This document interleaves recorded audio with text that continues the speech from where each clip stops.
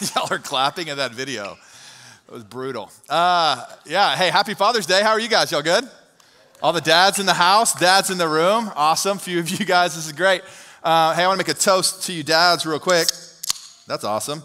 Anybody grab a root beer and some barbecue as they walked in? You can, if you missed it, you can get it out. But I'd like to make a toast, dads, today. You do not have to watch Frozen 1 or Frozen 2 at all today. I give you permission to sit in your recliner and watch the U.S. Open in your blue jean shorts and your Crocs without getting made fun of all day. Hear, hear to dads. There you go. Today's a special day for dads. And I have 3 young kids. It's pretty awesome. I had a phenomenal dad growing up. And he and I, we gave our lives to Jesus on the same day. We grew up in our faith together. We went on mission trips together. I idolized my dad. And the journey that we were able to go on together. Most of you guys know my dad passed away 4 months ago. So this is the first Father's Day without my dad, and it just got me thinking, and you hear this all the time when people pass, but I want you to take it to heart just from me as I was looking back at past Father's Days and birthdays and Christmases and stuff like that, man. I really look back, and I know my dad knew how much I idolized him and loved him and how he was this role model in my life, but man, I wish I would have gone above and beyond every holiday, every Father's Day, every birthday, every Christmas looking back. And so, hey, if your dad is still present in your life or part of your life, or even if he's not, man, I encourage you guys to not just scoot through today as another Father's Day. Don't just give him a call, send him a card late, or send him something. Go above and beyond, because if your dad had, man, just a little of the impact on your life like my dad had on mine, I think it is, very, very a huge priority in our lives to make our dads feel that way. And so I just want to encourage you guys in that before we jump into the Bible today. If you're new here, we're in part 3 of our series called the Book of James.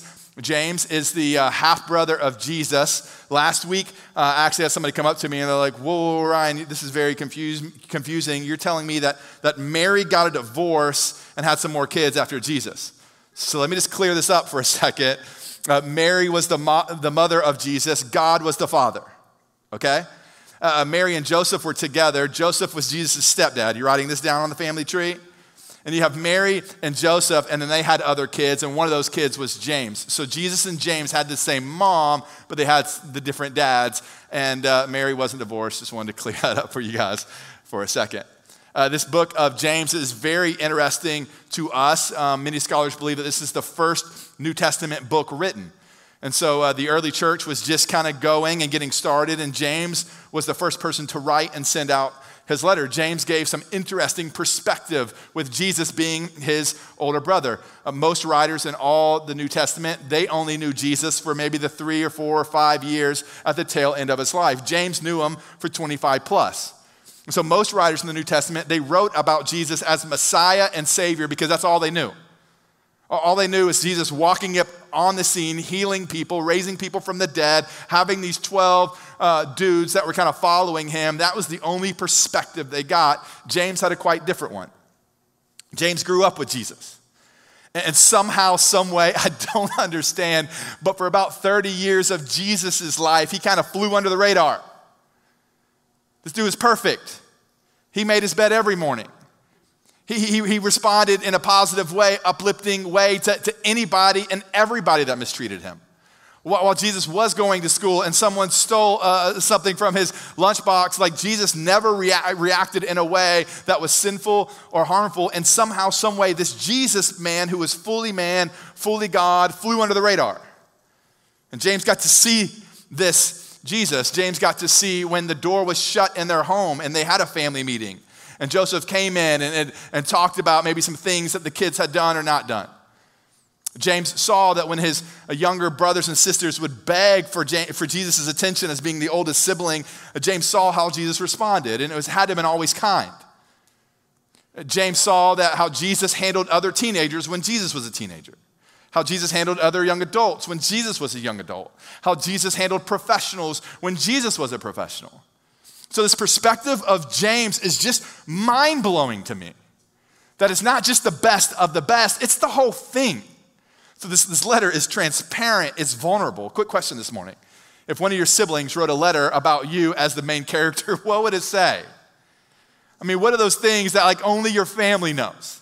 Or what are those instances as you grew up that you just look back and go, oh my goodness, I treated someone that way, my family that way. Like Jesus had none of those moments. And if he did, James probably would have inserted something in. So I think these words are just gold for us this morning. Last week we talked about being not just hearers of the word, but doers of the word. And before we jump into the text today, question, have you been a doer of the word this past week? I don't want to just move on from chapter 1 into chapter 2 if we've just kind of settled in back in the first verse of chapter 1 and haven't really settled into the lifestyle of doing the word of God and not just hearing the word of God. What have you done? As a staff this past week, we gather every Tuesday morning and we pray together, we worship together, we tell stories of transformation and how Jesus has moved in this place and in your lives. This is an extraordinary time that we have every Tuesday morning. And one of the challenges of us as a staff is that we went around the room to every pastor, every staff person and said, hey, you've been hearing the word. What have you been hearing for a long time but you haven't been doing? And I want you to do that this week. And some of your pastors, some of the staff here said, man, I want to pray for people every day this week. I'm not going to go home until I pray for somebody in person in some random place. Some people said, hey, I'm going to have this obedience and prayer where I'm going to be on my knees praying to God 10 minutes every day. Some people said, I'm going to fast this week. Some people said, I'm going to pursue people that have hurt me. I'm not just going to forgive them in my heart, but I'm actually going to pursue relationship with them. Like we want to be a church. We want to be a staff. We want to be a pastor. I want to be a leader that doesn't just hear the word, but do the word. And if you missed that talk last week, you can hop on YouTube and you can hear it for yourself. But I challenge us before we move on, don't just be hearers of the word, but be doers of the word. One of the things I did because of my message last week was I went to Starbucks right down on Highway 9, just around the corner, and invited Mackenzie, my barista, to church. So Mackenzie, if you're in the crowd this morning or watching online, hey, thanks for coming. Don't know if you came last service or this service, but it challenged me as well. So let me pray for us, and let's jump into James 2. Jesus, thank you so much for this time. Thank you so much for this place. Thank you so much for these people.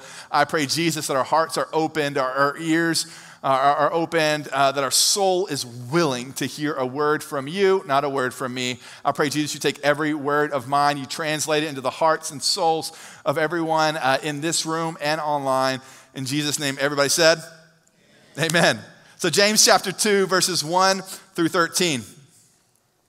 James says this, he goes, my brothers, show no partiality as you hold the faith in our Lord Jesus Christ, the Lord of glory. For if a man wearing a gold ring and fine clothing comes into your assembly, your church, and a poor man in shabby clothing also comes in, and if you pay attention to the one who wears the fine clothing and say, you sit here in a good place, while you say to the poor man, you stand over there or sit at my feet, have you not made the distinctions among yourself and become judges with evil thoughts? Listen, my beloved brothers, has not God chosen those who are poor in the world to be rich in faith and heirs of the kingdom, which he has promised to those who love him? But you have dishonored the poor man. And are not the rich the ones who oppress you and the ones who drag you into court? Are they not the ones who blaspheme in the honorable name of which you were called? If you really fulfill the royal law according to the scripture, you shall love your neighbor as yourself, you are doing well. But if you show partiality, you are committing sin and you're convicted by the law of transgressors. For whoever keeps the whole law but fails in one point has become guilty of it all. For he who said, do not commit adultery, also said, do not murder. And if you do not commit adultery but do murder, you have become a transgressor of the law. So speak and so act as those who are to be judged under the law of liberty. For judgment is without mercy to the one who has shown no mercy. Mercy triumphs over judgment.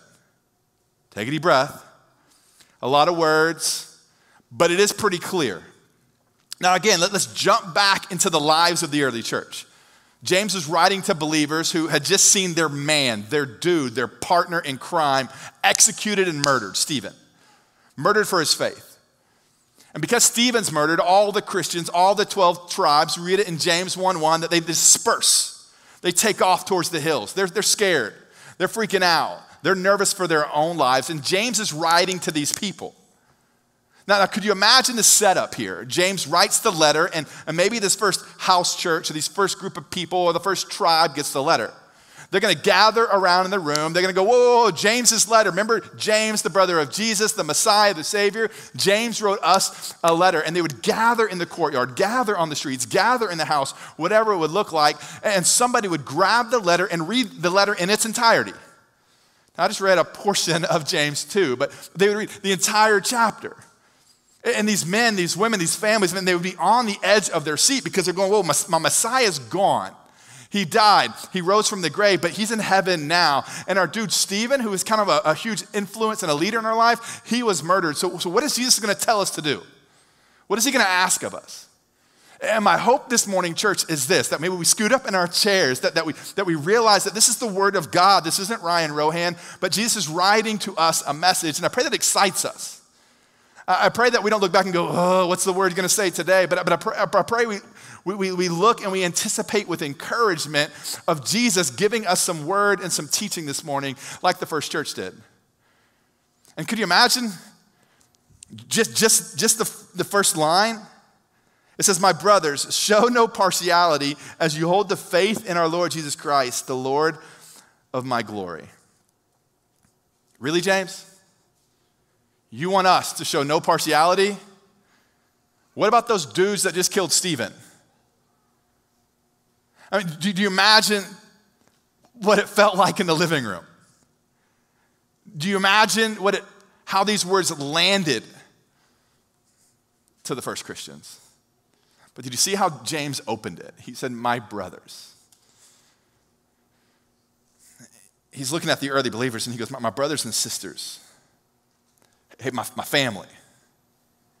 I want you to know first, but before I start jumping in and digging in, that you guys are family. Like we're in this together. We're not going to leave each other. We're going to grind it out together, that you and I are family. Church, look around the room right now. Like seriously, look around. Like past the people that you came with, maybe over a couple rows or a couple rows in front of you. Like this is your family. Your family aren't just the people that sit next to you. Your family aren't just the people that sit on the same row or the same side as you. We so desperately want our church to be a church full of family members. Not attenders, not a congregation, but a family. One of our core values is to be family as staff, and as a church, we want to be family. But the reality of family is this. Look right at me. And this isn't meant to condemn or convict, but this is meant like we can't be family if we just show up here once or twice a month. Like if you just show up like every now and then in someone's life, like you really just can't be family. Like you're going to be a good friend. And James is looking at these believers who are hurting, who are suffering, who have all these thoughts running through their head. And James is going, hey, first and foremost, I want you to know that we're family. Church, just coming here, even if you came 4 times a month, that's not family. You coming in, maybe giving a couple high fives, grabbing a root beer and some barbecue and kind of doing this or that or whatever you do now, like that's not family. Family's going beyond this hour, beyond this building. I mean, the early church, they lived it out. They understood it. It wasn't just coming to church, but it was day by day. It was night by night. It was people over in their house. And so, man, I so desperately, and I know you so desperately want to have family around you that you actually get along with. I mean, you go on family vacation with your family, everyone comes back going, I'm exhausted. But I promise you, just because I've had such a broken family, that the family of God has become a better family, watch out, cut this out, than my own family. So maybe you and I need that today. Oh my goodness, we're 2 words in. My brothers, show no partiality. Gut check. Everyone in the living room, everyone in the house, they go silent. Everyone in this auditorium, you're thinking, who have I been partial towards? When is the last time I had judgment on someone? When is the last time I had a discriminatory thought or action? Room goes quiet. Now Jesus, if you remember the life of Jesus, when Jesus came on this scene, he wrecked every social norm there was. I mean, Jesus didn't just hang out with people that looked like him. Jesus didn't just hang out with people that acted like him. Jesus crossed over every social boundary he shouldn't cross. I mean, back in the first century, you think it's brutal today? First century, it was wild.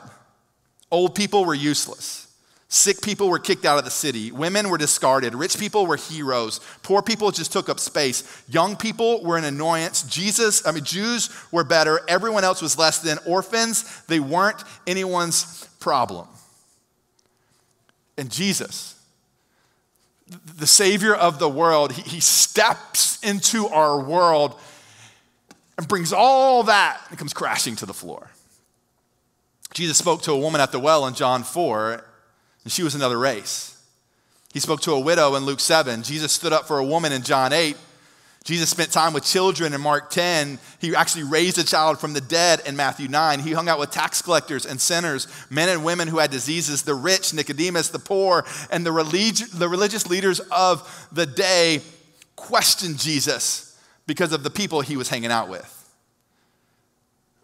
Because in that day, only the best mattered.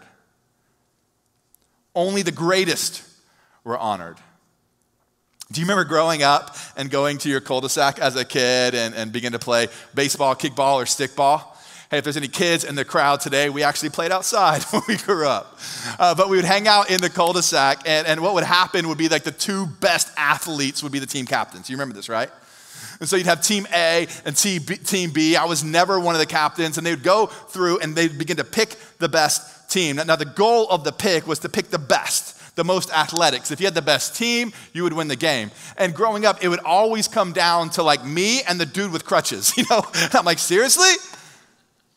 And you'd play the game, and the whole point was to pick the best team. And this was so countercultural to the gospel. This mentality, this reasoning completely opposes what Jesus did. It's a big deal. James says, hey, do not show partiality. The what is very clear. Do not show partiality. But the why is always more confusing. Hence, parents, this is why we say when our kids ask us to do something, well, why, Dad? Well, it's because I said so. If you have to explain the why, it's going to take you a lot more time, and sometimes it's just easier to say, because I said so, or because God said so. Let me give you an illustration. The other day, Riley, my 6-year-old daughter, asked if she could play with Play-Doh. Now, at first, I was like, okay, no, you cannot play with Play-Doh. And she says, why? Now, in this moment, I'm going like, ooh, do I just say, hey, because I said so, or do I really give her the reason why? And so I told, hey, Riley, sit down. We're going to tell you why you can't play with Play-Doh. This is what's going to happen. You're going to go get the things out of the craft drawer, the closet. You're going to get the Play-Doh, but there's going to be 17 other things that are left on the floor before you get to the table. Now, when you get to the table, you're going to open up the Play-Doh, and you're going to begin to play with the Play-Doh, and little bitty pieces of Play-Doh are going to be everywhere. Your 3-year-old brother, while you're making your Play-Doh hamburger, is going to come and try to eat some of the Play-Doh. I'm going to be stuck and looking at Bradley, and you have glitter. How did you get glitter? Like, why did you go get glitter? Where's the glitter? And next thing you know, glitter is in the Play-Doh, and the glitter's on the floor. Oh, your mom's going to come downstairs. You know how your mom's going to act? She's going to act like she acted last week. We don't want that. That's why. Don't play with Play-Doh. I mean, the why is always complex. The what's always easy, but the why is always complex. And the why behind we shouldn't show partiality is very complex, but it's this. We dishonor God and discredit the gospel. Why shouldn't we judge people? Because we dishonor God and discredit the gospel. When we show partiality, we're going, God, you really don't matter. The gospel is not really true. The what's sometimes easy, but the why is sometimes complex. Verse 2, for if a man wearing a gold ring and fine clothing comes into your assembly, your church, and a poor man in shabby clothing also comes in, and if you pay attention to the one who wears the fine clothing and say, you sit here in a good place, while you say to the poor man, you stand over there or sit at my feet, have you not then made distinction among yourselves and become judges with evil thoughts? Ashley and I, we went to West Palm Beach a couple weeks ago for vacation. We went to a restaurant, and my 3-year-old son, Bradley, is kind of still in the middle of potty training, so he needed to go use the restroom. And so we take him to the restroom, and, too much information, but there's like the grown man urinals and I guess the toddler urinal. So Bradley's kind of hanging out there. He uses the restroom. We're washing our hands, and we just start kind of having this random dance party in the bathroom. It's just him and I. And this man walks in. He's about 6'7", and he has a gold ring in his nose. And I look at him, and I pause, and I go, wait a second. Are you Dennis Rodman? And he goes, hey, man. And I'm like, Bradley, this is Dennis Rodman. Look at this man. I mean, you can barely see the man. I mean, he had a hat on. He had big sunglasses, a big cigar in his mouth, rings and tattoos everywhere. But I'm like, whoa, this is Dennis Rodman. This is the man. Do you remember it? Bradley's like, oh, Dad, where's the soap? And I'm like, oh my gosh. And I walk out back into the dining room, and I'm like starstruck. I'm like, oh, I'm going to die. Like, where's the defibrillator? Like, this is going to happen. And I go back to the table, and I'm like, Ashley, Dennis Rodman peed next to Bradley. And Ashley's like, whoa, Dennis Rodman. I'm like, oh, this is incredible, Dennis Rodman. And like, they shuttle Dennis Rodman back into like the patio. And I'm like, Ashley, let me get a picture of you. And so like, I'm like grabbing the phone, and I'm like zooming in on Rodman. I'm like, I got a blurry picture of Dennis Rodman. Isn't this how we deal with all of our lives? Have you ever been starstruck before? I mean, looking back, I'm like, what in the world? I got that excited over a man who played basketball. When is the last time I got excited of somebody else following Jesus? When have I been so excited about how someone served someone else, or how the least had done something? But man, I was so starstruck by Dennis Rodman. And James is going like, isn't this the deal? That when the well-to-do person walks into your business, that when that new neighbor moves in and has that nice car, those nice things, you're like, oh, look at this guy. And we kind of gravitate sometimes towards those people because maybe they have the most influence. Maybe they can give us the most or best thing. And James is just going, look, if we do this, we're discrediting the gospel. And so often in life, we want to pick our best team. All you businessmen out there, you want to pick the best sales team because that'll make the best money for your company. You want to pick the best childcare and daycare. You want to pick the best schools. And we're looking at the world, and we're kind of transitioning our thoughts of the world to the thoughts of the church. And James saying the church shouldn't be like the world. It should look like the kingdom of God. Our church, when somebody enters into our church, when we're looking at each other, it shouldn't look like the world. It should look like the kingdom of God. Now let me kind of settle a little bit of controversy here. James isn't saying, hey, cool, the rich are bad and the poor are good. If I were to preach that message today, every single one of you guys would hate me because like we're all rich. I mean, just to be honest, like we're all pretty wealthy. We're doing pretty good. James isn't saying rich people are bad and poor people are better. What he is saying is that we show partiality towards the rich, and sometimes we discredit the poor. But the reality is that sometimes James is telling us, we don't just need to flip the script. If we start looking at the poor and that the poor is better than the rich, we're still showing partiality. He goes, hey, we don't just need to change our partiality, we need to solve it. And there's two theologies around this. There's the prosperity theology, meaning that if you have wealth, if you have things, then you are in favor of God. Meaning, the more stuff you have, the closer you are with Jesus. That's bad theology.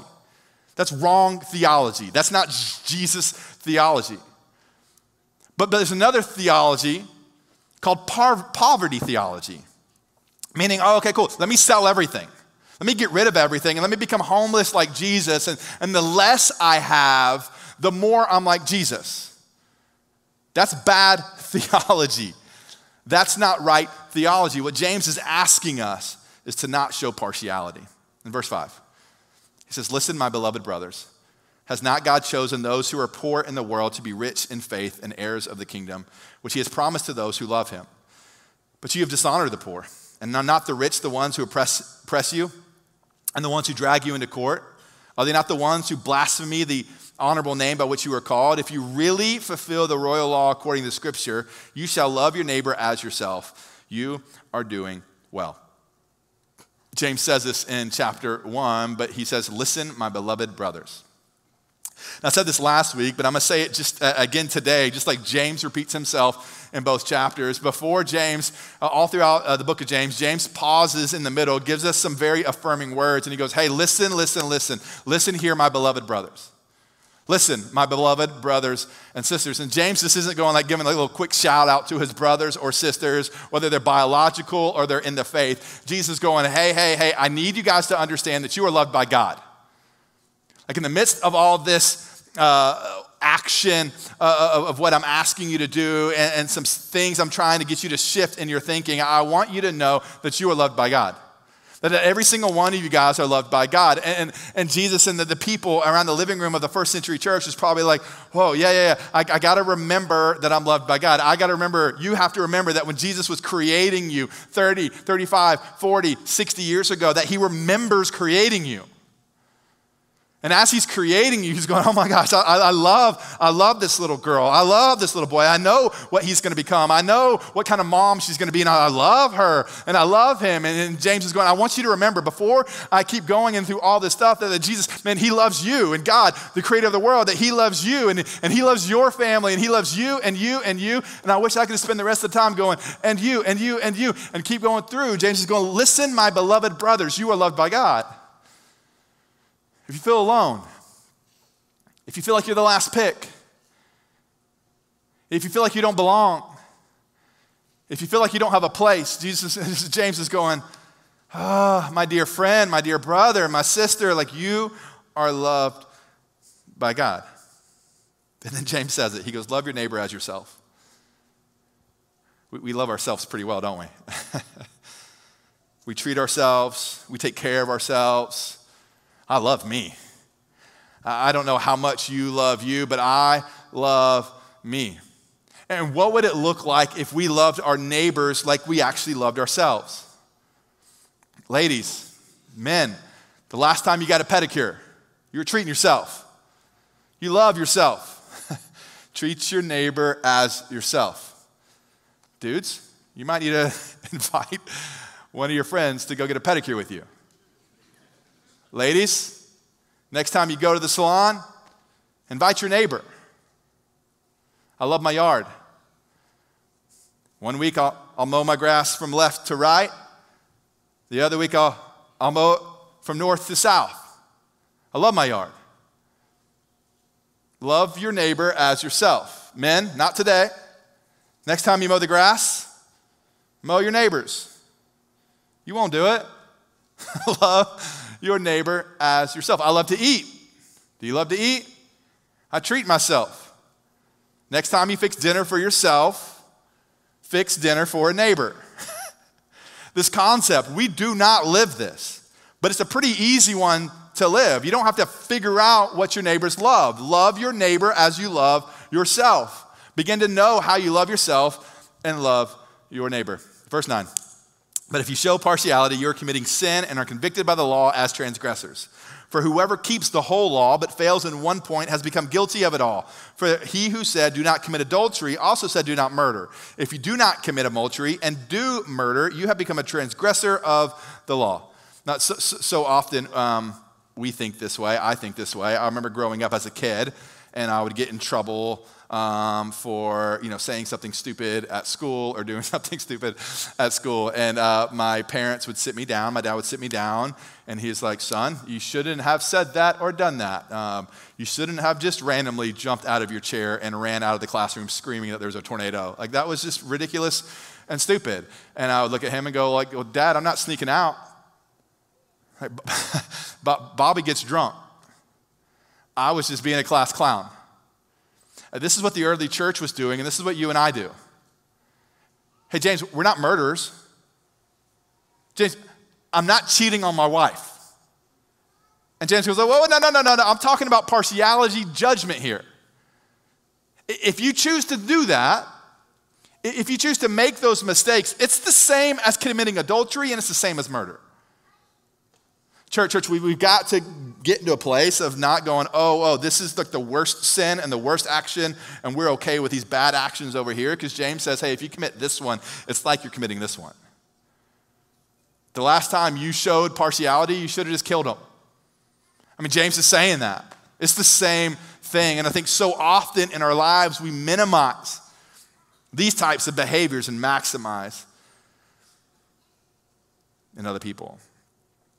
And James is just, again, he's reiterating, like, don't play favorites. James goes, I know Jesus. Jesus didn't play favorites. God, our Father, he doesn't play favorites. He doesn't pick you or not pick you based on what you do or don't do for him. It would be pretty ridiculous for me as a father to play favorites. There's some things I do with Riley that I don't do with Bradley, and some things I do with Bradley that I don't do with Carly, and some things I don't do with Carly that I don't do with Bradley and Riley. There's different things that we can kind of align with and do, but at the end of the day, if they come home with their report card and they say, hey, Daddy, here's the report card, and one of them has all A's, and I go, great, Riley, awesome, you're getting dessert today.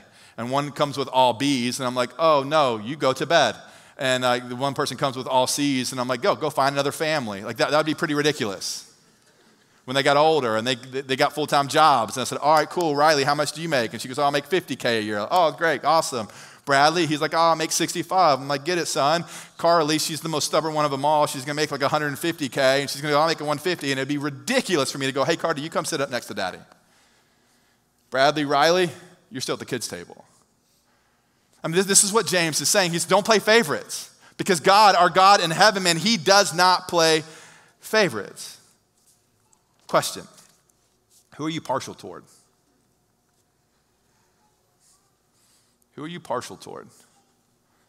Young, old? Are you partial toward single people or married people? Black people or white people, educated people, non-educated people, rich people, poor people, people who have their life together, and people whose life is falling apart? Do you show partiality towards men or women? And sometimes, man, it's not that obvious. I really do believe that we're good people.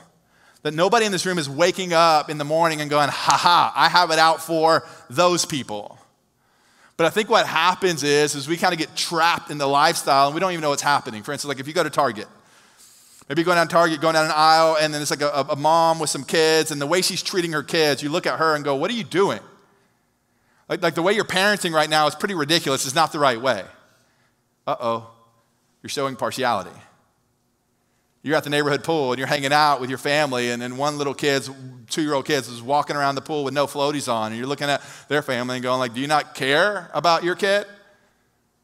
You see what somebody's wearing and you start making judgments about their life or their lifestyle. Like, I think that's what normally happens to us. And James is going, hey, don't let your preferences become your prejudices. It's okay to have a preference. It's okay to have common likes and dislikes, but what happens is that we begin to prefer different things, and then we begin to say, oh, those things are better than everything else. And we've got to stay in the middle. Verse 12. So speak and so act as those who are to be judged under the law of liberty, for judgment is without mercy to one who has shown no mercy. Mercy triumphs over judgment. James, again, talks about the law of liberty. The Bible is not just a Bible of rules. It's not just, James isn't just shouting at us, telling you to handcuff yourself to the Bible and that you're going to have a boring life living out here day in and day out. James is actually saying this Bible, this word, this is the law of liberty, that this law will break the chains of captivity, that you won't have to live in bondage and slavery anymore, that this Bible, these words of Jesus will actually set you free and give you liberty. And the last thing, he goes, remember the mercy that Jesus has given you. He said, mercy triumphs over judgment. I want us to look back at our lives for a second. Look back at your life as a middle school kid. You're probably pretty crazy. High school, college, don't stay there too long. Look back at the poor decisions you've made, the people you've hurt.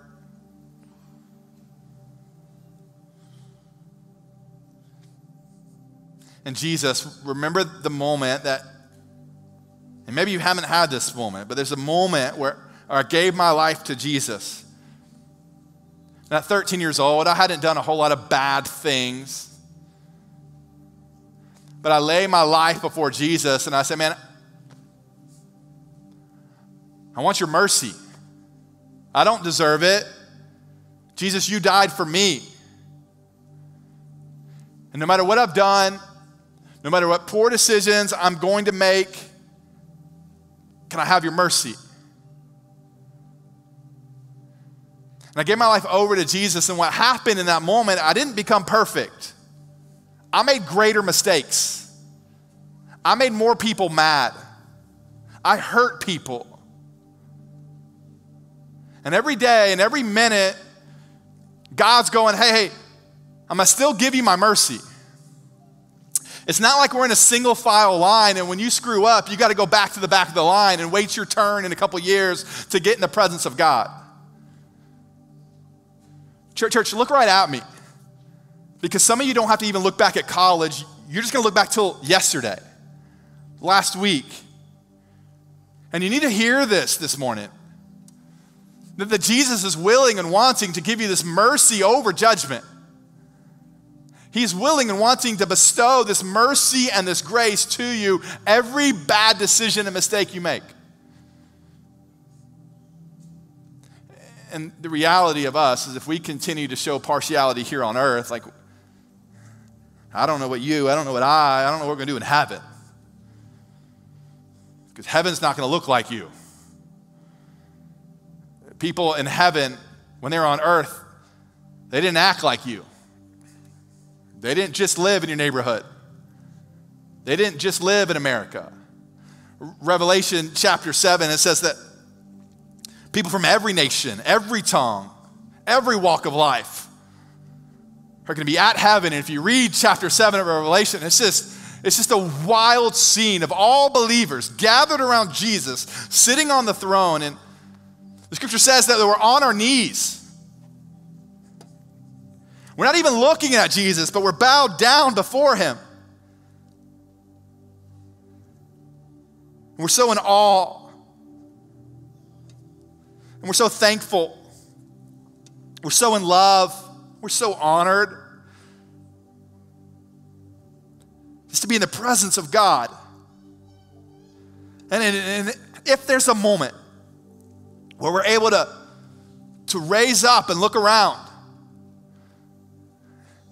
we're going to have new bodies, but we're going to have people from every nation, every color, every tribe around us. I think the solution to the problem of partiality is that we've stopped bowing at Jesus' feet. We're so worried at looking at everybody else. What do they have? Where are they moving? How good are their kids? What college are they going to? And James is going, man, I saw my brother.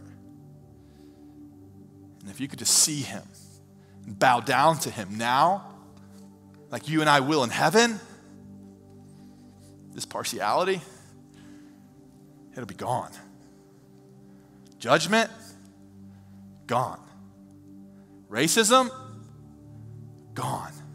You thinking you're better or worse? Gone. Church, this week, will you align your eyes, maybe in a posture of obedience on your knees, practicing what it's going to look like in heaven? And at that moment, at that point, Jesus, who's sitting on the throne, is going, mercy. You want some more mercy? Mercy. You want more mercy? Mercy. Let's pray. Jesus, thank you so much. Thank you so much for this time that we've had together. And I pray, Jesus, that you continue to work in the lives of everyone in this room, online. I pray, Jesus, if there's someone in this room or online who's never given their life to Jesus, I pray they do that in obedience. I pray they just look at you, Jesus, and go, hey, I want to love you. I want to be in a relationship with you. I want to follow you. I want that mercy. And I pray, Jesus, that you'll bestow it. You'll grant it. I pray, Jesus, our church, our people will be family. I pray, Jesus, our church looks different than the world. I pray, Jesus, that our church begins and continues to look more and more like you. In Jesus' name, amen.